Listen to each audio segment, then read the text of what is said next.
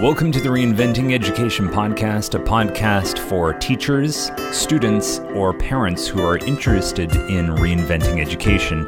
I'm Rob McLeod. Welcome. We did 6 interviews. We did them with people on the cutting edge of education, people that Bren and I thought were helping to articulate a new form of education. If you're a fan of integral theory, spiral dynamics, or the work of Frederick Laloux, you could think of this as yellow, integral, or teal. Originally, Brennan and I thought we could sum up our key findings and identify the through lines between all these interviews. But we were wrong. We thought it would take us one episode. We had 6 general categories we wanted to address, but in the end, each category has ended up needing its own episode. So today, we'll discuss what the leadership structures look like in developmental schools.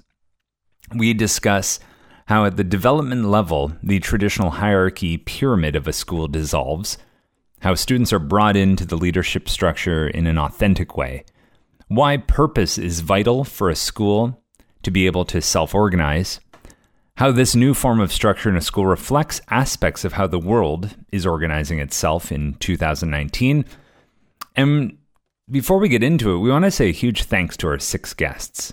If you'd like to go back and listen to the original interviews and discussions, you can find them on iTunes or reinventingeducationpodcast.podbean.com. These are episodes 9 through 14. Throughout the interview, we at times did start referring to some of our guests on a first-name basis, so just as a quick refresher before we begin, we had spoken with Chris Baum of the Millennium School, the middle school in San Francisco. We spoke with Armin Sieber of the Integrales Tagesschule in Winterthur, a high school in Switzerland.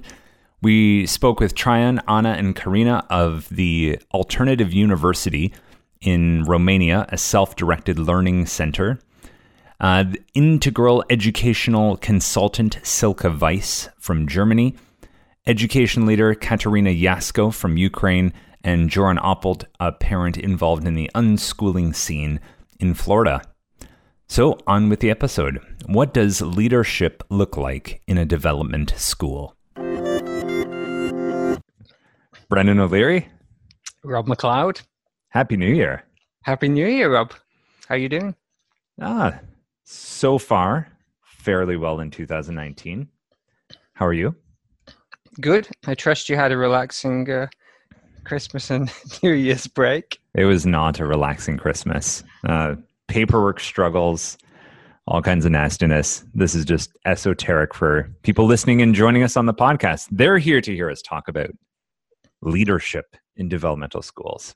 That's true, Rob. So, okay, I'm just getting right to brass tacks. Brass tacks. It's a good place to be. We're 3 episodes in to this discussion. It's a lot of interesting topics, and today, hopefully, we're going to focus on the kind of horizontal leadership of these developmental schools and how it might differ from leadership in other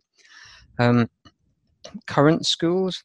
And also, hopefully, we can get into a little bit of what students and teachers would do day to day and week to week inside a developmental school. So, do you want to start it up? I would love to just start it up, Mick Jagger style. All right. Leadership, I think to talk about what it looks like at the developmental value, we need to go back and talk about the first 3 values and what leadership, and maybe not just leadership, but sort of where the power lies. Who has, I guess, authority, for lack of a better word. And I know in management circles, authority and power and leadership are all very different words, but we're going to kind of keep them closely together here for the purpose of our discussion today. So if we go back to the earliest forms of school, the self-discipline value school, leadership is very clearly hierarchical and in a pyramid. Typically, the only real 3 stratas, or even 2 stratas, are there's some kind of a head of school, and then there's the teachers below them on the power structure. There might be a head of school, and then maybe between them, some kind of vice head of school, vice principal, deputy, whatever kind of word. But typically there's the teachers, and then there's the boss of the school. And this structure really still carries up through the ambition and still largely into the sensitivity schools as well. But it's basically a pyramid. There's one person on top within the building. Now, they have layers above them of, let's say, superintendents and ministries of education, all that sort of stuff. But within the school itself, as a separate entity, there's those 2 or 3 layers. Yeah, I think that's a pretty clear description. It's very static. It's very hierarchical. There's a clear delineation of power from the one person at the top of the pyramid. In a bigger school, maybe 2 or 3 people below them, and then essentially the teachers, and below them the students. And parents, I guess, don't figure into this hierarchy very much at all. Move into the ambition paradigm, as you see what we might call like a current school in Britain or Canada or the States. So you described this a little bit earlier. So why don't you just kind of unpack what the kind of power hierarchy or system might be in a mainstream ambition-led school? So in a mainstream ambition school, you would still have that self-discipline hierarchy of the head of school, maybe deputies, vice heads of school, and then teachers below them. But you add on to that. You upgrade it. You make it a little bit more complex, and you start to bring in and acknowledge people who are experts. Maybe they're people who have ambition and are wanting to work their way up that power structure, possibly, and there's ladder steps up towards achieving one of those deputy or vice roles, or even the head of school. Because back in the self-discipline schooling, there's only really one leap you make from teacher up to administration. You're either a teacher, and then at some point you become a deputy head, and then maybe the head, or you just straight up go from being a teacher to the head of the school, the principal. There's only one jump you can make. Within the ambition system, it sort of looks like there's a ladder or several steps you might go up. You might first become the teacher. That's sort of the lowest point in the hierarchy. But then maybe there's something to the effect of like being the leader of a grade or something, like it's you and the other 3 or 4 grade 4 teachers, and that would maybe be a next step. And then there might be some other role of like, I'm almost talking about my own trajectory here, but some kind of curriculum type role, or some sort of like a head of a subject like English or the math head or something like that. And then, there might be a head of those heads. There's like several little delineated steps on the ladder. And I guess ideally in the ambition system is you're saying, well, the people who are the most competent in theory are the people who are assuming those roles, because the most competent people who have the most merit can benefit our school by taking on those roles. And the entire direction or the entire leadership of a school isn't being held by 1 or 2 people at the top. It's now being brought down from the top and spread out back down the pyramid into various roles. Now, at the end of the day, the head of the school will still probably have full veto power on everything, and they might be influencing what the people below them, what their objectives are, what their missions are, what their objectives are.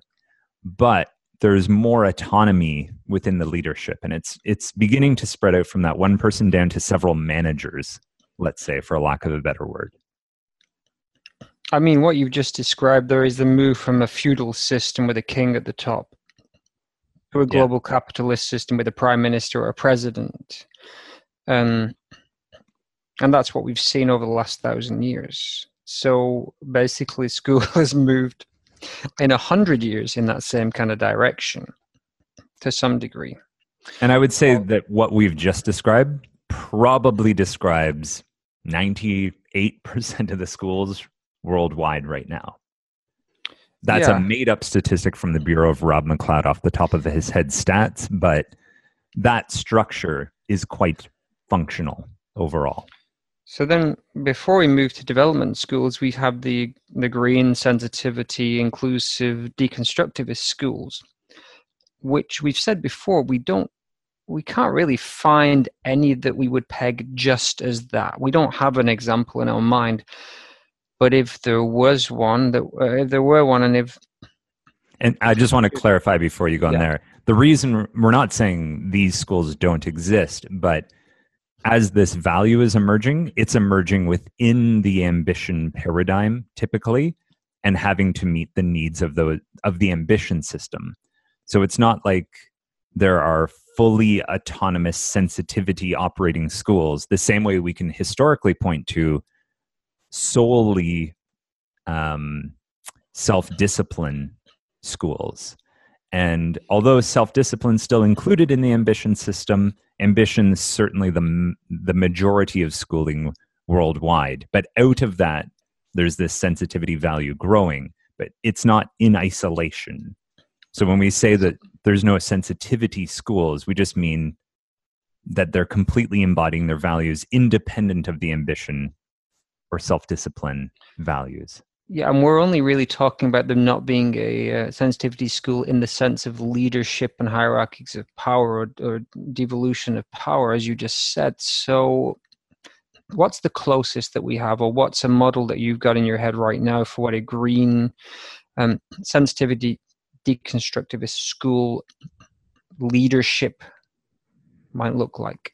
Yeah, I haven't had experience in the IB schools. Maybe you can speak a bit more to that. We think of the IB, the International Baccalaureate program, largely embodying and representing these sensitivity values. But from my own experience, having taught in Canada, I think Canada is definitely moving towards this in schools. But if you actually walked into almost any Canadian school right now, you'd see that ambition structure of leadership we just described. There'd be heads of departments, and there's almost as many roles as there are teachers, like that things get passed out to. But in the sensitivity, what you start to see is all of those people are included. There might still be experts in a subject area. And there might be the people you go to, for best practice, or the person you go to for coaching on this. You can still have that meritocracy. But the shift you begin to see is it actually moves back out from individuals back to the group. And there becomes, I guess you'd say, like the more kind of socialist idea of everybody. What's the quote? Is it Marx you had said? Well, it's something along the line of each according to their needs and each according to their abilities. So you bring what you can to the table and you take what you need from the table. And that's kind of how we envisioned a green sensitivity leadership might look, where power has been devolved to all individuals in all small groups, and it's a constant kind of negotiation. Now, the reason why we don't think we've seen that really happen too much, and in my school and other IB schools, there's still more of an ambition hierarchy or meritocracy leadership system, is that there's definitely a lot of fear and maybe not really any strong strategies of how to devolve power. And Chris Baum talks about this a lot, and Armin talked about it quite a lot, and the guys at the Romanian University, they all touched on this idea of you begin to devolve power, and then they all described that either there was an avoidance of rules, which then led to some forms of chaos, or nobody actually knew what was required of them. And so I think what we're imagining in our head for a sensitivity school that devolves power is that it may begin to make more problems than it solves, because now there isn't a clear and quick way to solve problems that emerge or issues that emerge, because nobody's really leading anymore. Like I said, I don't really know or really believe that there's many examples of schools that are operating quite at that level. But that's kind of the interim stage between what we began to talk about with Chris and Armin and the others about leadership at a developmental school.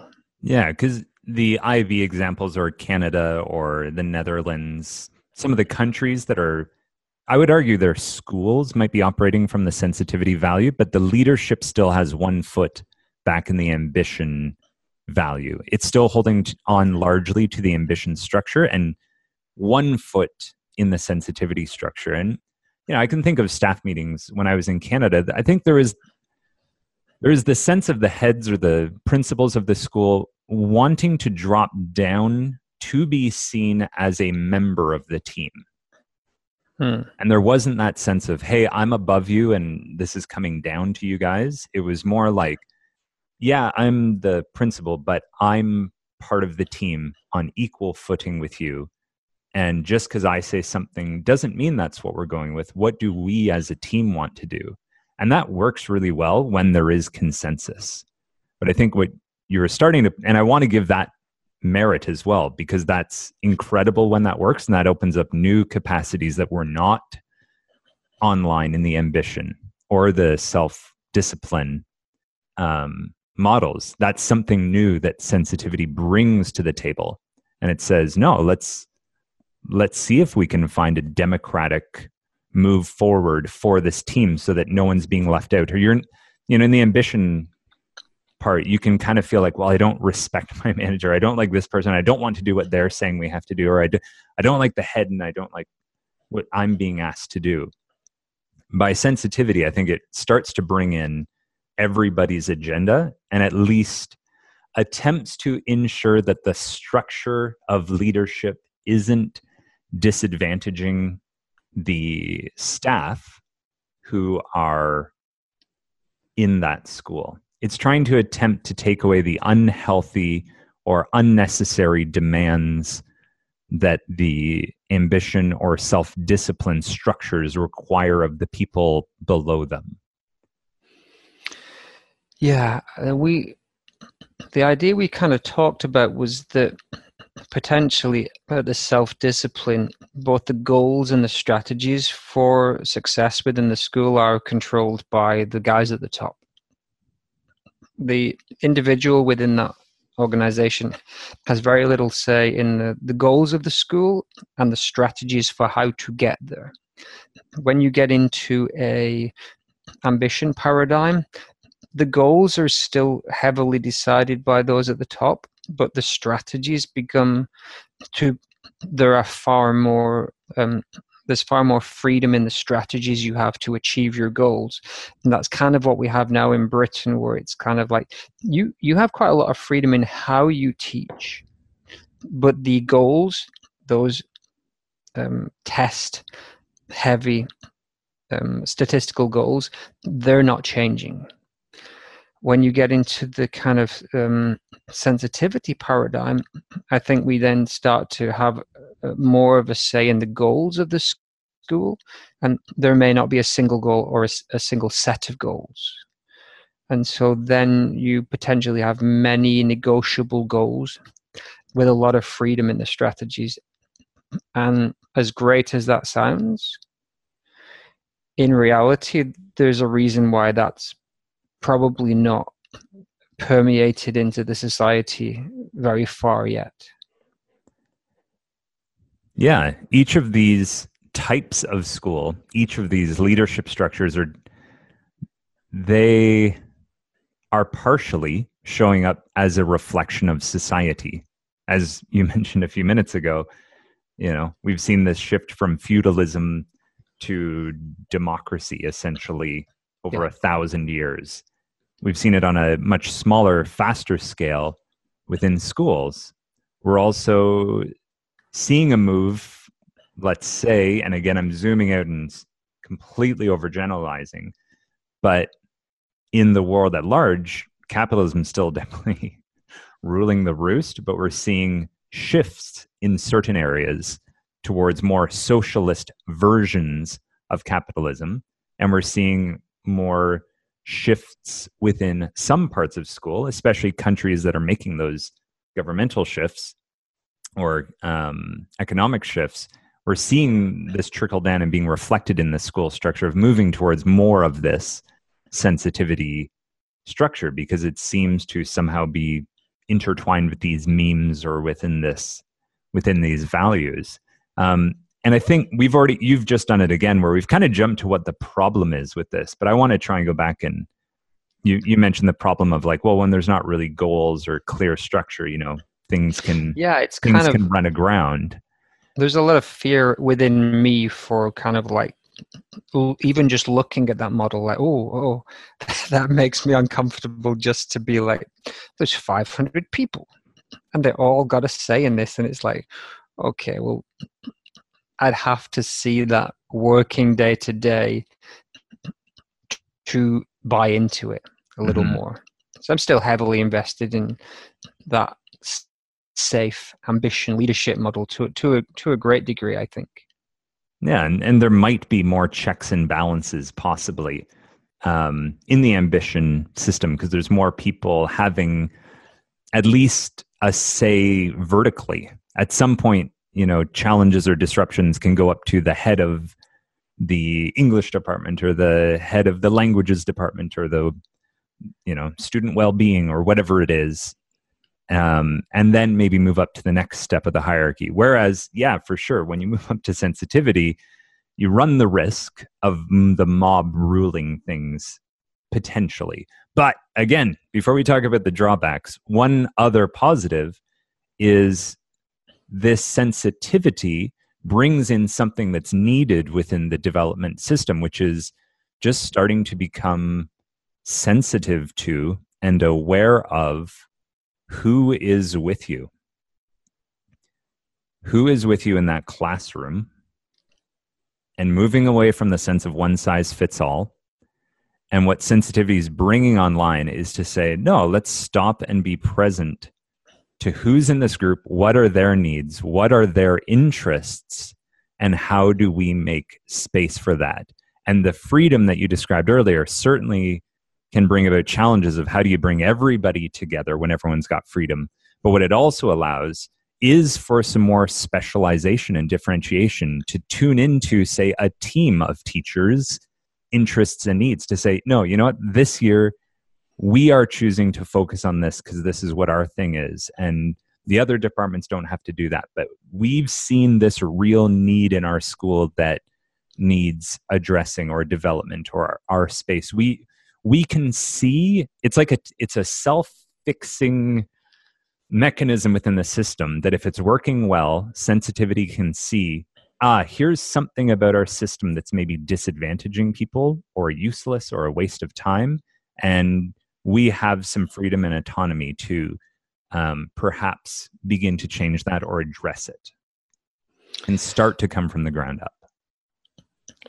And I think that's key because a lot of what we talked about in the last episode, and I can keep talking about, is how school as an organism needs to be responsive to the needs of the people within. And I think the blue self-discipline and the ambition paradigms were absolutely not. Ambition maybe a little began to start to say maybe not everybody can do this, maybe not everybody needs exactly the same, but it was still reasonably inflexible. And it was only with the sensitivity paradigm starting to come in that it was like, everybody's different, everybody has these different needs, let's begin to respond to those. And that becomes central in the development. The response to the needs of the entire community. And so is that a difference? Is that the difference that within the developmental kind of leadership we're responding to individual needs and maybe not as much to the shared need of the entire group or society? And when we get to development, we add that back into the mix.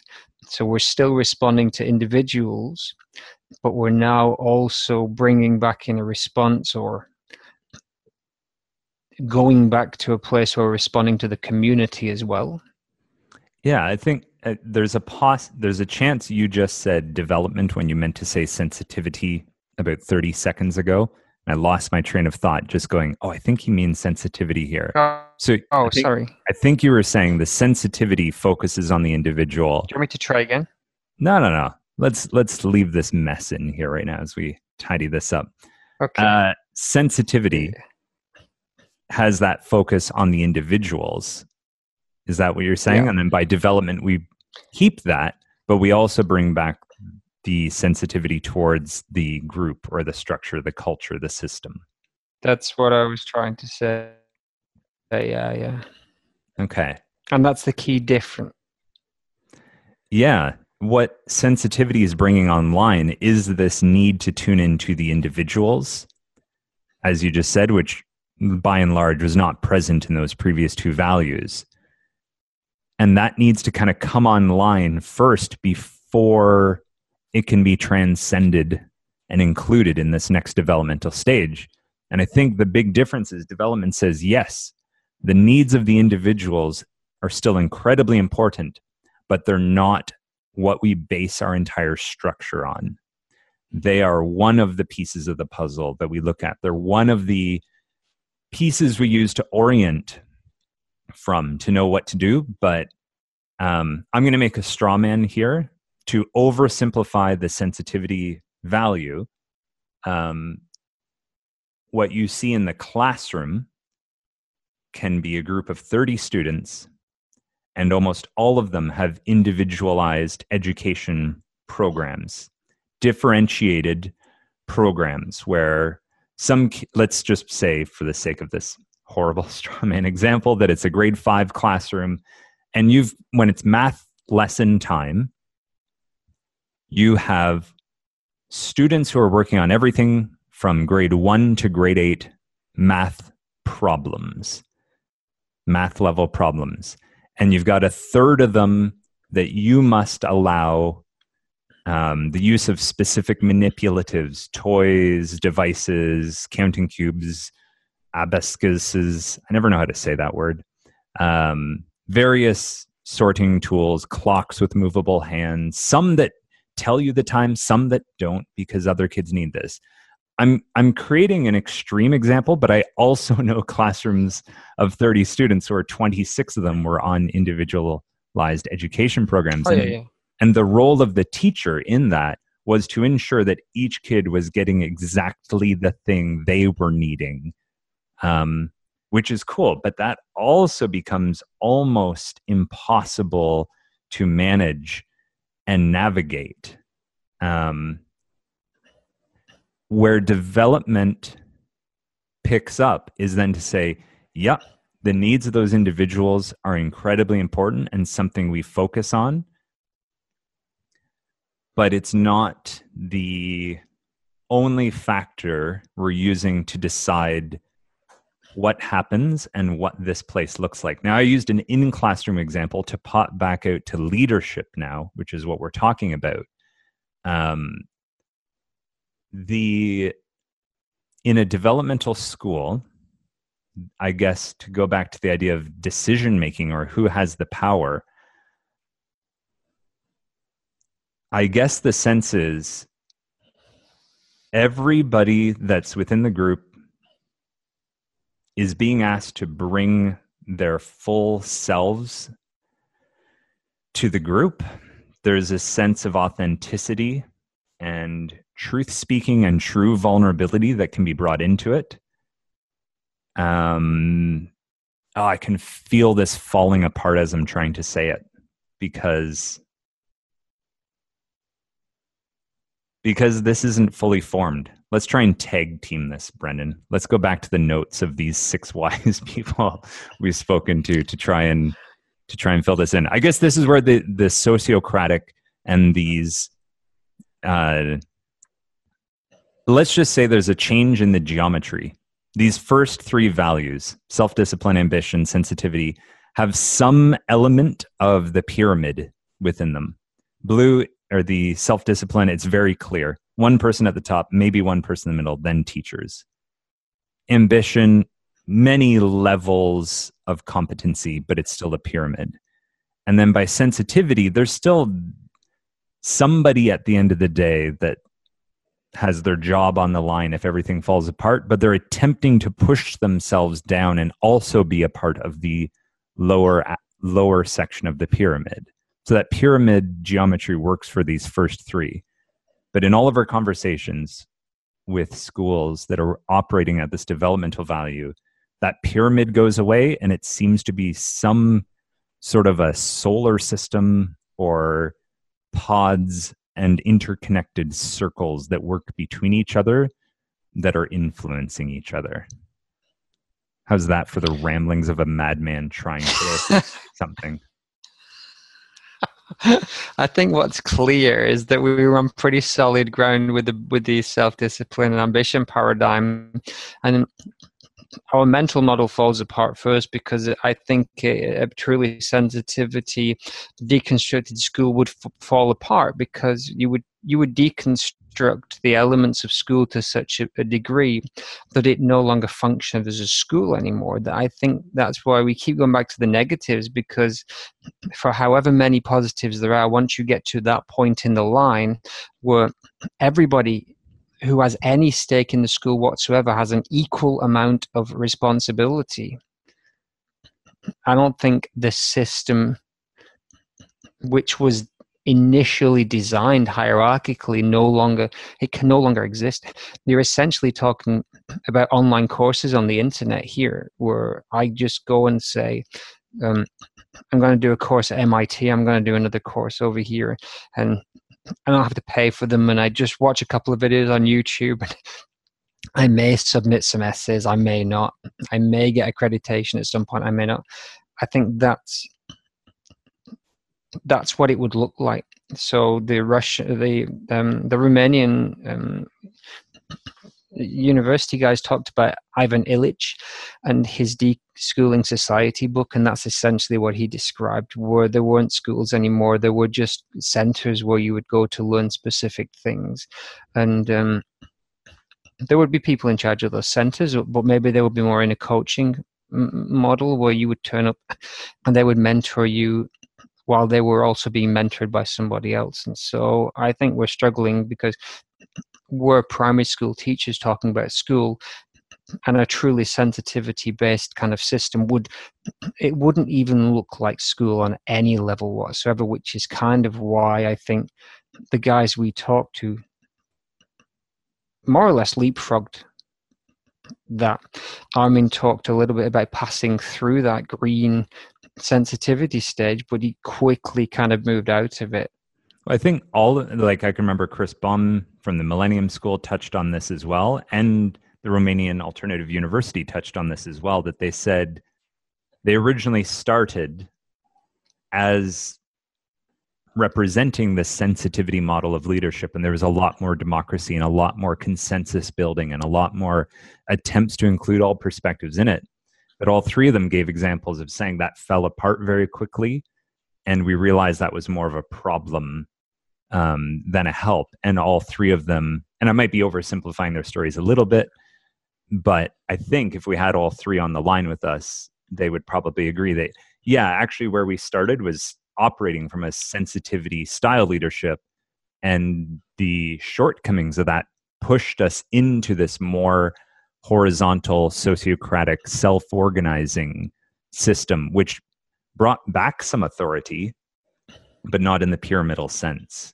I just think if you're being paid, if you're a teacher who's being paid with the contract, with responsibilities in there, I don't see how you could set up your school to then completely parcel out responsibility, because then you've got people who are not contracted, people who maybe don't have the same experience and the same buy-in,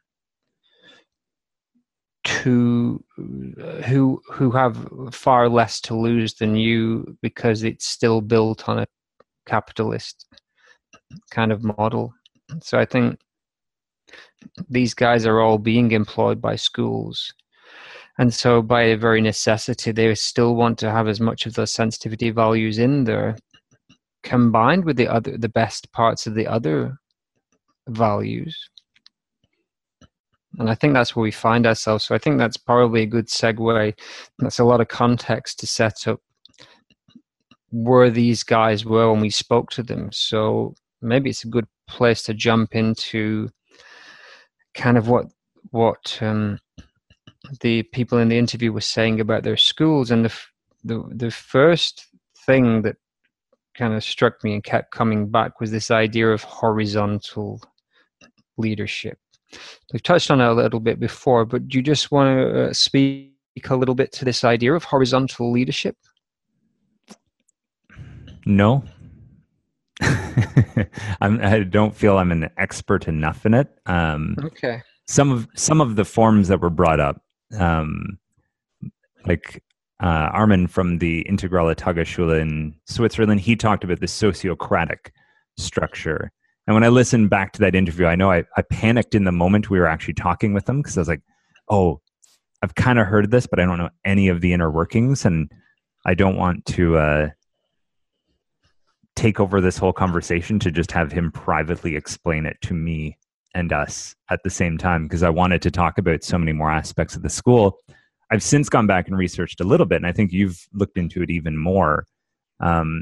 Maybe you can help to tease apart, how is sociocratic organization or some of this horizontal leadership, not just the sensitivity we described of everyone's on equal footing and everyone has an equal say in this? Can I throw this one back to you? Yeah, sure. I think that idea of equality and inclusiveness then becomes more contextual. So this is kind of when we talk about responding to the needs of the community. There's going to be so many potential needs in a group of 50 to 500 people. There's going to be so many potential avenues to explore. It's only by being awake and sensitive and honest that you can actually respond to the most pressing of those needs, or the needs that are deepest. And I think that's what they're philosophically trying to aim to do. And it's kind of, how do you set up a leadership team that lets people respond to what the students are saying and what the teachers are saying and what the community is saying without it falling apart. And Armin did say that his tag of head teacher is just because the society doesn't really have another way to understand his role. But his role is closest maybe to a chairperson, from my understanding, that he doesn't necessarily, I mean, if push came to shove, he would have the final say, but he doesn't use it in that way. So he's chairing or allowing others to chair that meeting, and he's executively producing this kind of like this organization, but in the same time being part of it. And that, I think as we go more into the notes, we can see more clues of actually how that works on a day-to-day level. And I want to pause there, because you've just mentioned what I think, what didn't come up in the first three values is you just mentioned students. And in none of the first three values do you see student bodies or students having genuine leadership or control or power in the structure. Arguably, all three of them will have, say, versions of student councils or class speakers or something to that effect, that sure, there will be a student body. At the risk of sounding dismissive or even cynical, beyond running a dance or a bake sale, the majority of them don't have any actual executive autonomy in the school. I think the best versions I've seen of them work as being communication, perhaps between the student population and those higher up in the school. And I don't want to say they're all just lip service, but what I'd say is, it's not until the developmental value that the student body actually becomes a functional, possibly equal voice within the school itself as an organism. Well, I think working now in an IB school, there's a lot of talk of self-efficacy and agency for students. I think it's still very much on the level of their day-to-day studies and the actions they can take. There's definitely an opportunity for community and school-wide action and action further, but I'd say in reality, a lot of the efficacy and action that students can take it is within their day-to-day studies, because they're open-ended projects and they're inquiries. And I think as you get further into that, there's more and more freedom within the classroom, within the study, and within the activities and events they can do. But I think to actually begin to include students who, children within your decision-making process. And I know obviously the university is dealing with adults. The students are already 18 to 22, and so they're already in that position. But I think we have the double challenge of we're dealing with children who don't have that same level of oversight that an adult would have. And so even beginning to engage them and give them meaningful decision-making powers within the system is first of all really, really scary for most people, and also incredibly hard to do in a way that you can trust that it's good for the community.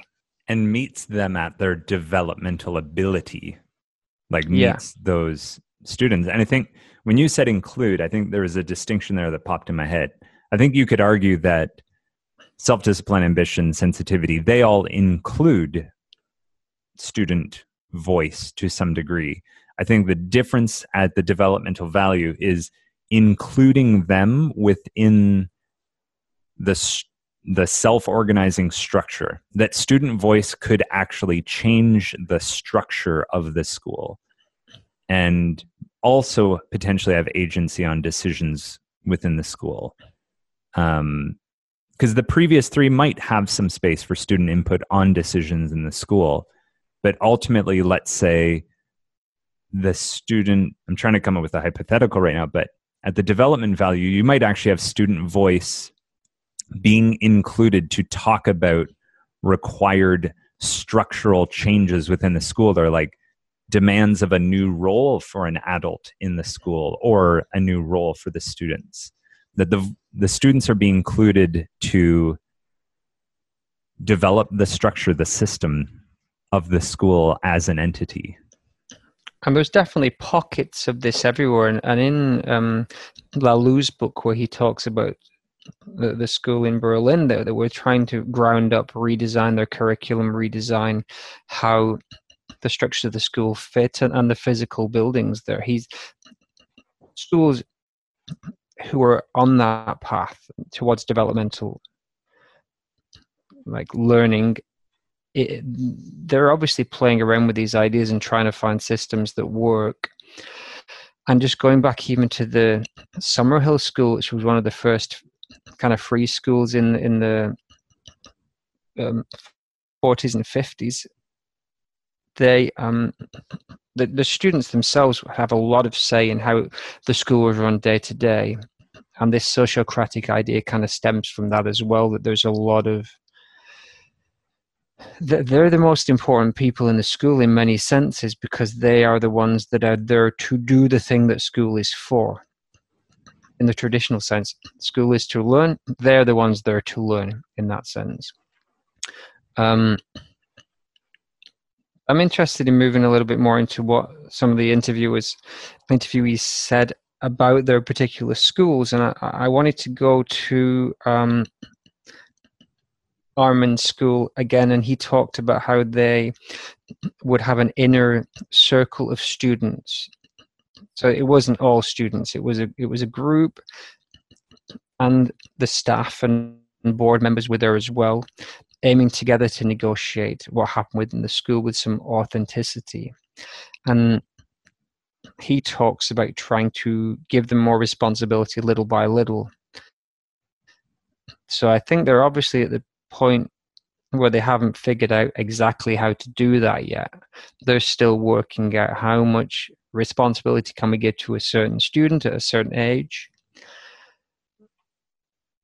So I think that was a very clear, concrete example of how at least one school is trying to implement this. Yeah, and Chris Baum of the Millennium School, he had mentioned, I think, the idea of if I remember correctly, his wording for it was they felt that maybe at first they'd actually given too much responsibility to students first, and then had to dial that back a little bit.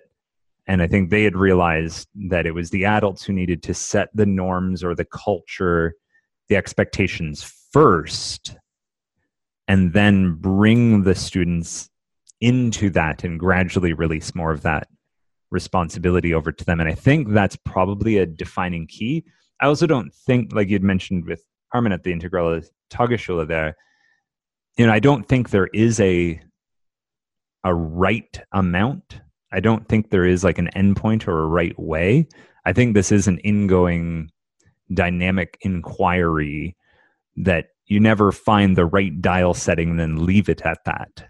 I think the school is a dynamic living organism. And the one piece, I think all of our discussion so far has largely been about maintaining the school as is. One of these other sociocratic kind of more horizontal things, I think also brings in this idea of where is the school going as an entity. So there is us as we are now, and as an organism, who and what are we becoming?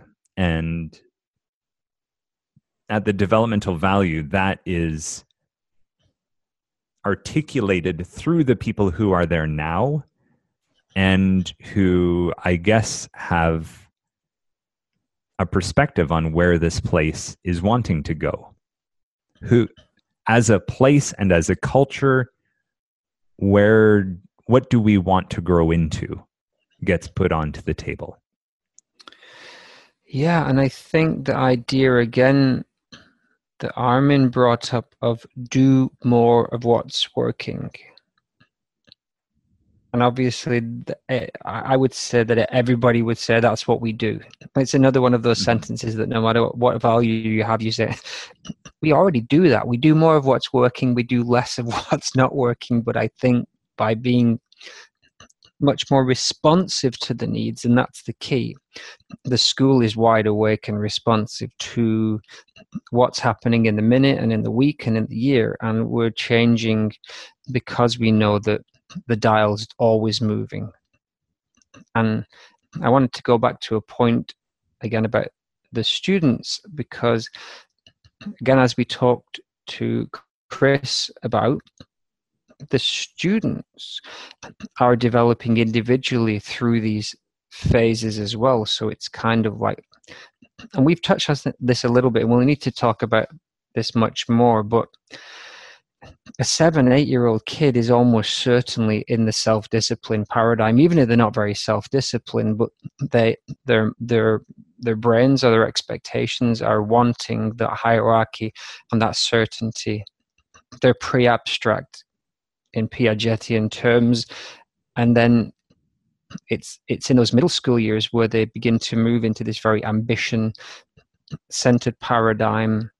And so if you are trying to include 7- and 8-year-old students in the organization of your school, you also have to bear in mind that they are operating from a hierarchical kind of system, and they may favor anything that keeps a hierarchical system in place. And so then you include within this group some 11, 12-year-olds, 13-year-olds, and they're operating from more ambition, and they may not want anything to do with this hierarchy or anything to do with this deconstructivist. They are now seeing school as a place to win.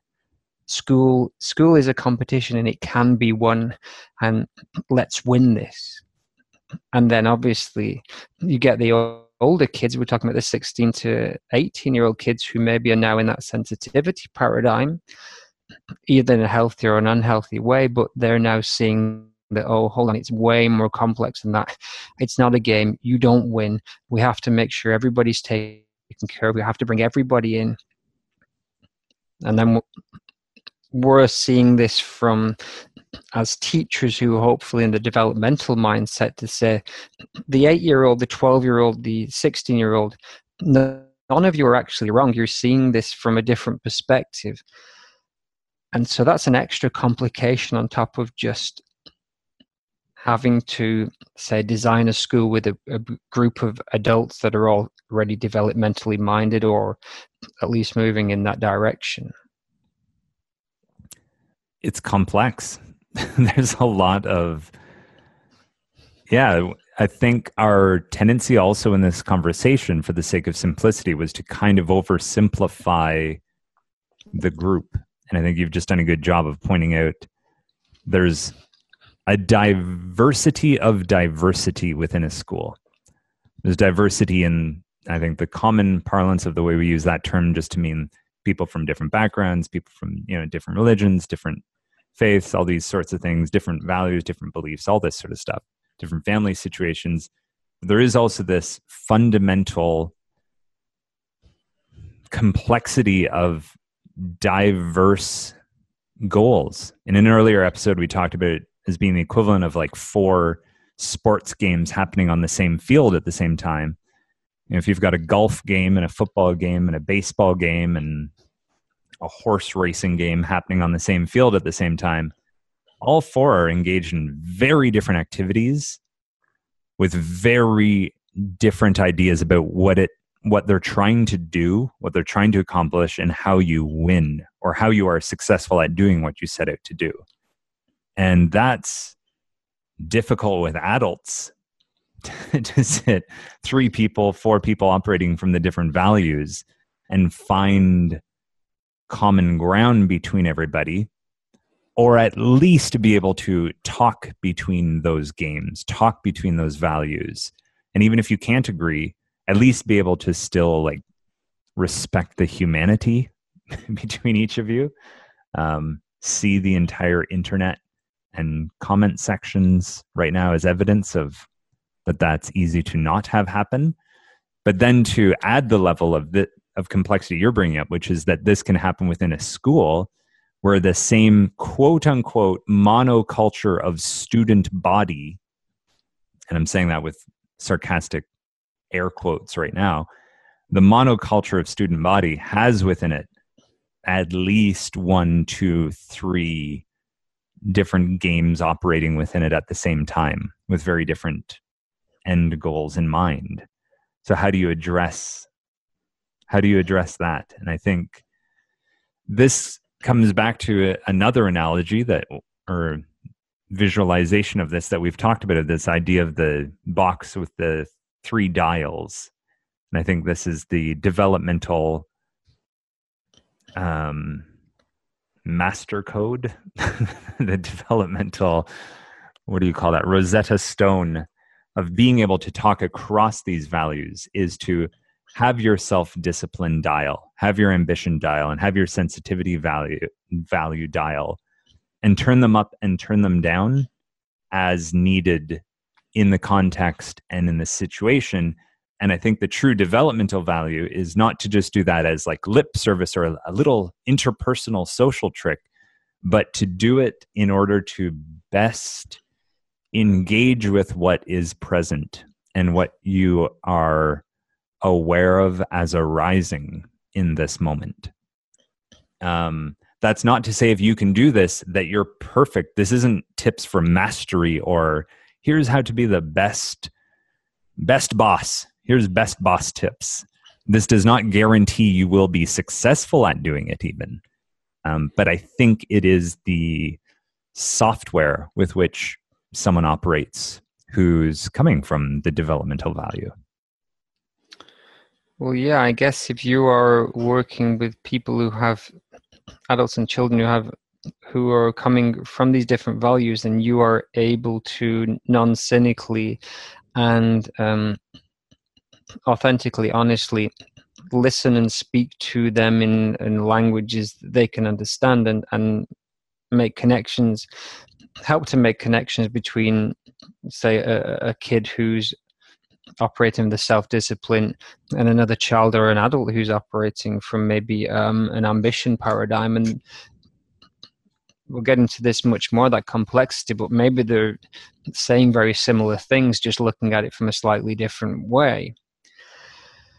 I just want to drag us back again to this idea of the practical, of how these are organized within we keep coming back to the Romanian University, Armin's Tagesschule, and Chris's Millennium School, because those are the three kind of people that were day-to-day running schools. So it's the other guys had a lot of really good things to say on these topics, but we're coming back to these particularly because they give us day-to-day practical examples. And one through line in all of them was this idea that they needed an inner circle that wasn't too big and it wasn't too small, and it may change in size and it may change in function, but it was necessary. And I think that's maybe an example of putting back in a little more structure that a truly deconstructed school would have lost. And they're like, no, if we want the school to operate on any level, we want to include students, we want to make it authentic, but we can only have so many, and they have to act as liaisons between the student body and the teacher body. So I think that's something that runs through them all. And underneath that, how do you marry that with a self-organizing wider community? I think to tie what you're bringing up here together with what I was saying before about the being able to turn those dials up and down, I think this is where, at the risk of sounding like a hippie, this is where the heart really comes back into this, because you're not just changing the dials so that you know how to talk to somebody, but I think at the developmental value, there's an attempt to bring in a deeper interpersonal skill of also just trying to get this person's world, and not in a strategic way.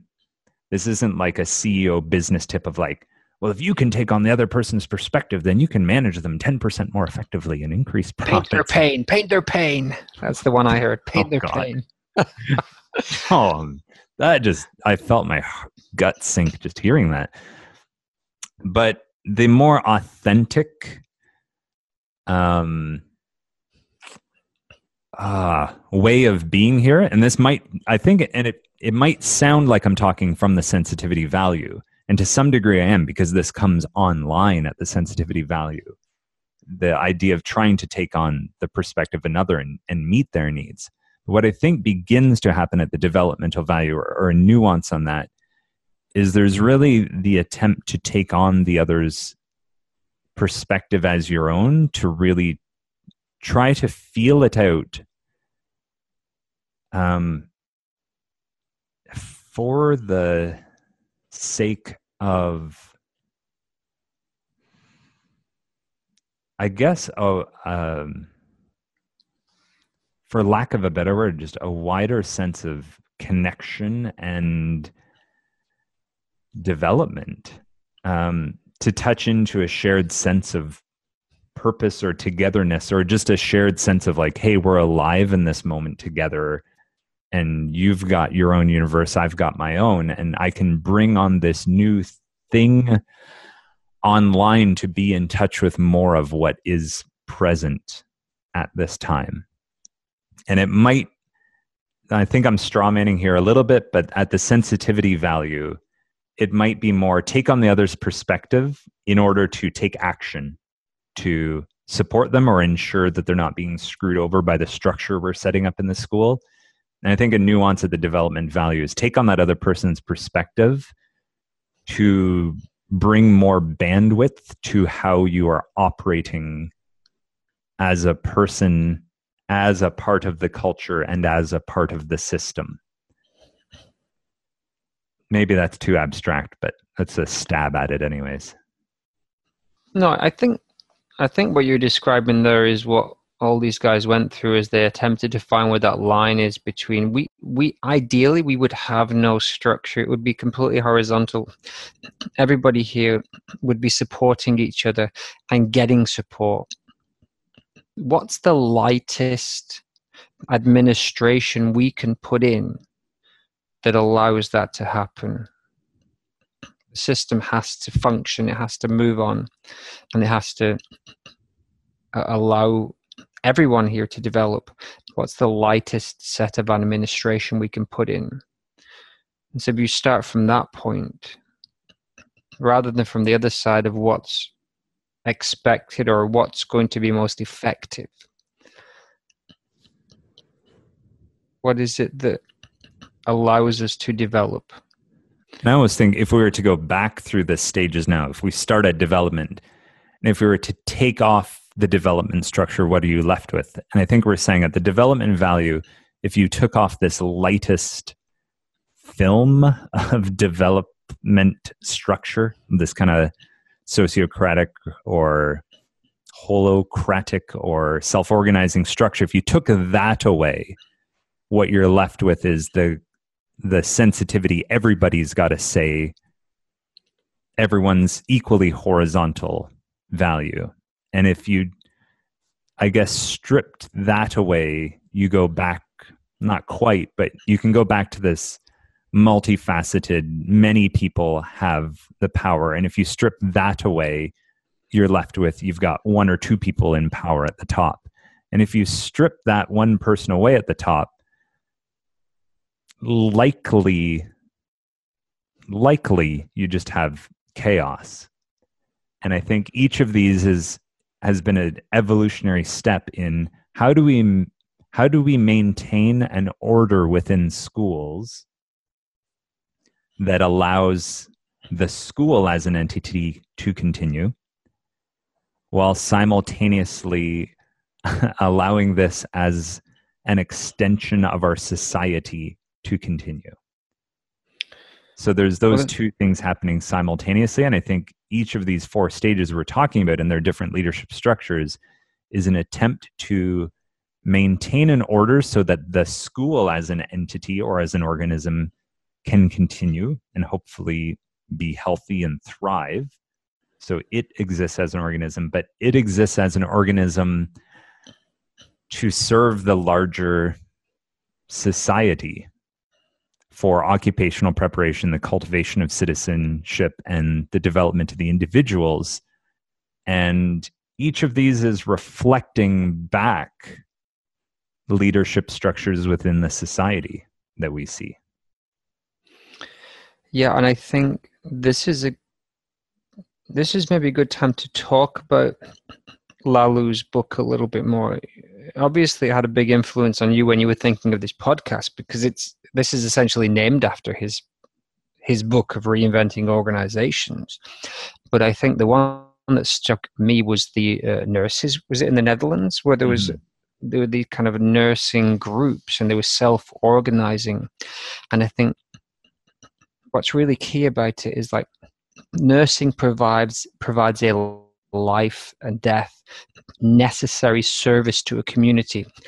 It's incredibly valuable and it's not going away. And everybody who wants to be a nurse is doing it because they are committed to that. You know, doctors and nurses, some of the most committed people to their profession. And so it's really interesting that you've got an absolute need in a society and a group of people that are driven to provide that need, and the best or a really good organizing system for them is to give them as much autonomy as possible. And this, from what I understand of the book, this moved out through the Netherlands really quickly into large numbers. I think if you compare that with school, where more or less students have to go to school, we're legally bound to go to school, whether you like it or not. So you've already lost in a lot of students that commitment that, say, a nurse has. And then school, obviously, it's providing a really, really important service to society, but it's not as clear as giving some medicine to Mr. Smith. The function of education within the wider society is far less clear than the function of the medical system, for example. So I think that's what struck me when I started to think about why it is probably far more difficult to put a horizontal leadership system into a school versus in this particular case. You also touched on the sense of purpose there and passion for work. Of course, there are passionate teachers who are inspiring people. Of course, there are a lot of people who are teachers who are just phoning it in, and I'd be terrified if they were in contact with my child for 5 or 6 hours a day, or an hour a day for an entire year of my kid's childhood. Like, we've got the full spectrum of passionate teaching professionals. I was kind of making more of an needs. analogy with the students, though, as the nurses in this example. Mm-hmm.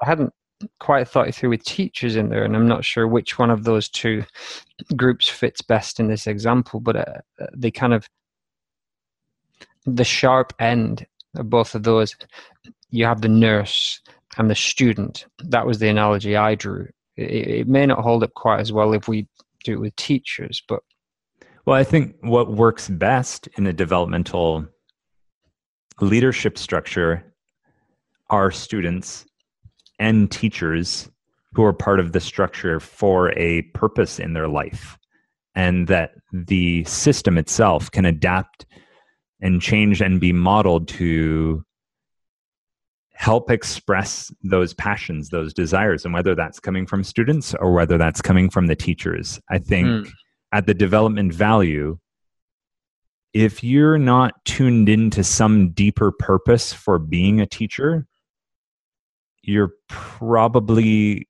going to be like magnetically repelled from being in a development school. I think. Okay, I can see that. Unpack that a little bit, please. I would say that the kind of teacher, at least, who would enter into a developmental school, and I'm guessing probably past the interview process gates of the leadership, is someone who's walking in with a sense that they are a teacher they are teaching because it serves some larger purpose in life or some larger meaning in life. It's not just summers off and usually a decent paycheck and whatever. It can be that, but it can also be, I've said this in like essentially every interview I've been asked, where you get asked like, why are you a teacher? Tell me how you became a teacher. Tell me your story. And almost the first thing, without thinking about it, I just say, well, I'm fascinated by human development. And in schools, you can have a huge influence on that. But I think the thing here, the analogy is that if we already have, even with the ambition paradigm, that kind of responsibility set out on a teacher level, the hard thing, or the more difficult thing, is then to pass that to everyone in the community. And so, we have teachers very, very committed. Almost every teacher I've met and worked with is committed to working for students and helping them, and sees it as a bigger kind of cause. However, again, in this analogy with the nurses, we would have to see the nurses as representing both the students and the teachers. So the buy-in has to come from the students. So we'll get on to learning and teaching and how we inspire students and how we open up the curriculum to develop more passion within the students. But in the three paradigms as it stands, generally, I'm strawmanning, of course, I'm oversimplifying, but you're not seeing that same level of passion from the average student or from all students as you would from teachers. And that's where it becomes difficult then to spread responsibility around into the whole community if a large section of the community are not fully bought into the aims of the... And we're now getting into the idea that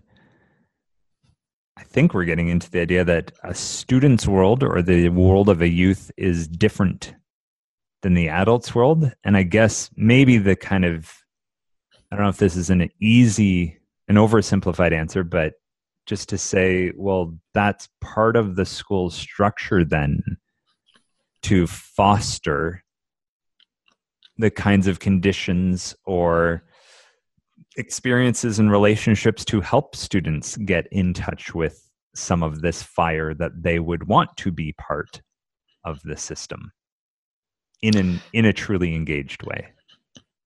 Sure, but teachers are walking in with that,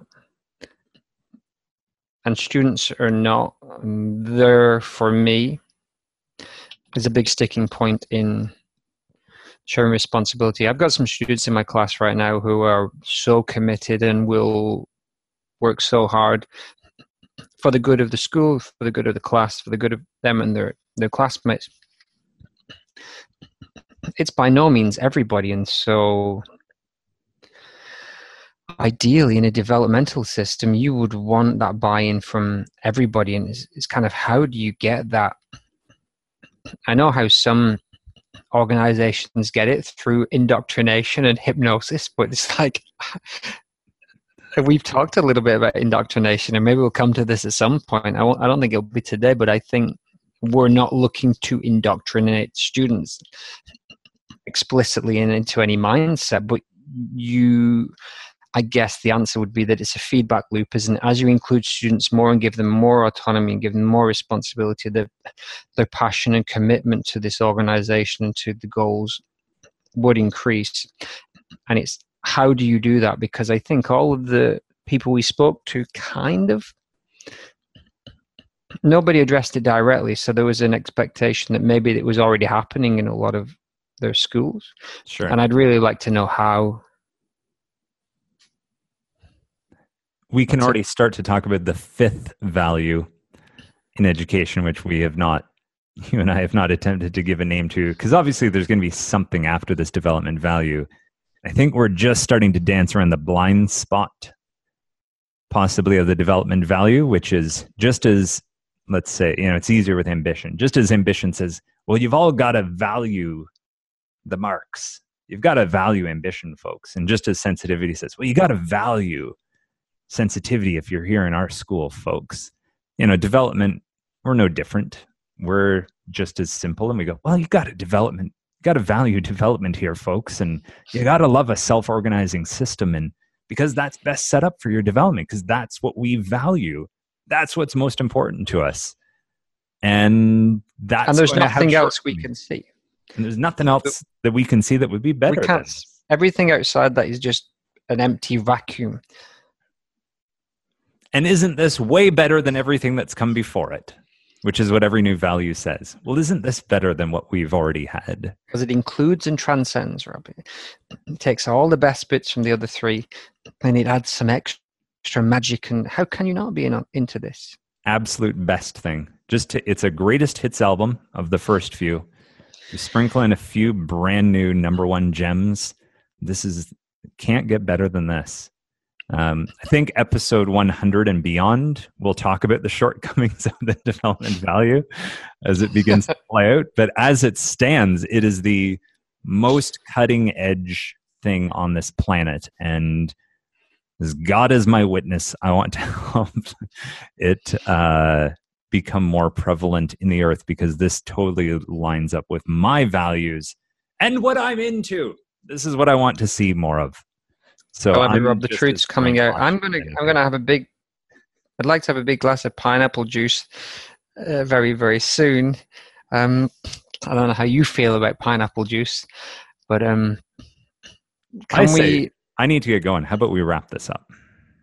I thought you were never going to ask, Rob. Can we, in 2 minutes, give an overview of leadership in the developmental school paradigm? Yes. I'm going to ask you to go first, though. Okay. So we're looking for devoluting power and allowing all members of the community a say, and a meaningful say, in responding to the needs of the community. However, we have also realized that we need a light administration to make sure that these kind of needs are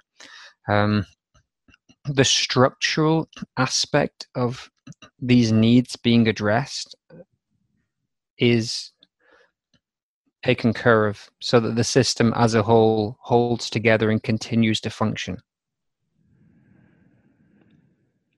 And what that structure looks like is adaptable and adaptive to, it can be influenced and changed and reconstructed to serve the people and the place that it inhabits. It doesn't have to be one size fits all. There's not going to be by your developmental framework leadership circle package that's going to work everywhere. It needs to be responsive and reacting to the actual people needs that are there. And I think this is the one subtlety when we're talking about needs now. We're no longer just talking about student needs or teacher needs. We're talking about the school's needs. And although we haven't directly touched on this really in this conversation, also the larger society's needs, to attempt to serve all of those at the same time, or at least acknowledge that all of those are at play or in play simultaneously. And I guess over the next X amount of episodes, we will try to say practically what these strategies are as well. And I think we touched on it a little bit, but I don't think right now we're walking into our schools on Monday or over the next few years and saying, here are the strategies that make us a developmental school, rather than what we currently are. Yeah. Next up will be learning. Next episode, learning, and what it looks like to be inside a lesson a week, or more so like a month or a few weeks cycle within a developmental school. Sounds good. Brendan O'Leary, there. Thank you. Robert McLeod, thank you. If this episode of Reinventing Education was insightful or useful to you, feel free to reach out and connect to us on social media. We'd enjoy having your perspective. Join the conversation about what reinventing education might look like. Feel free to find us on our Facebook page, Reinventing Education Podcast, and join the discussions there. From Brendan and myself, thanks for joining us.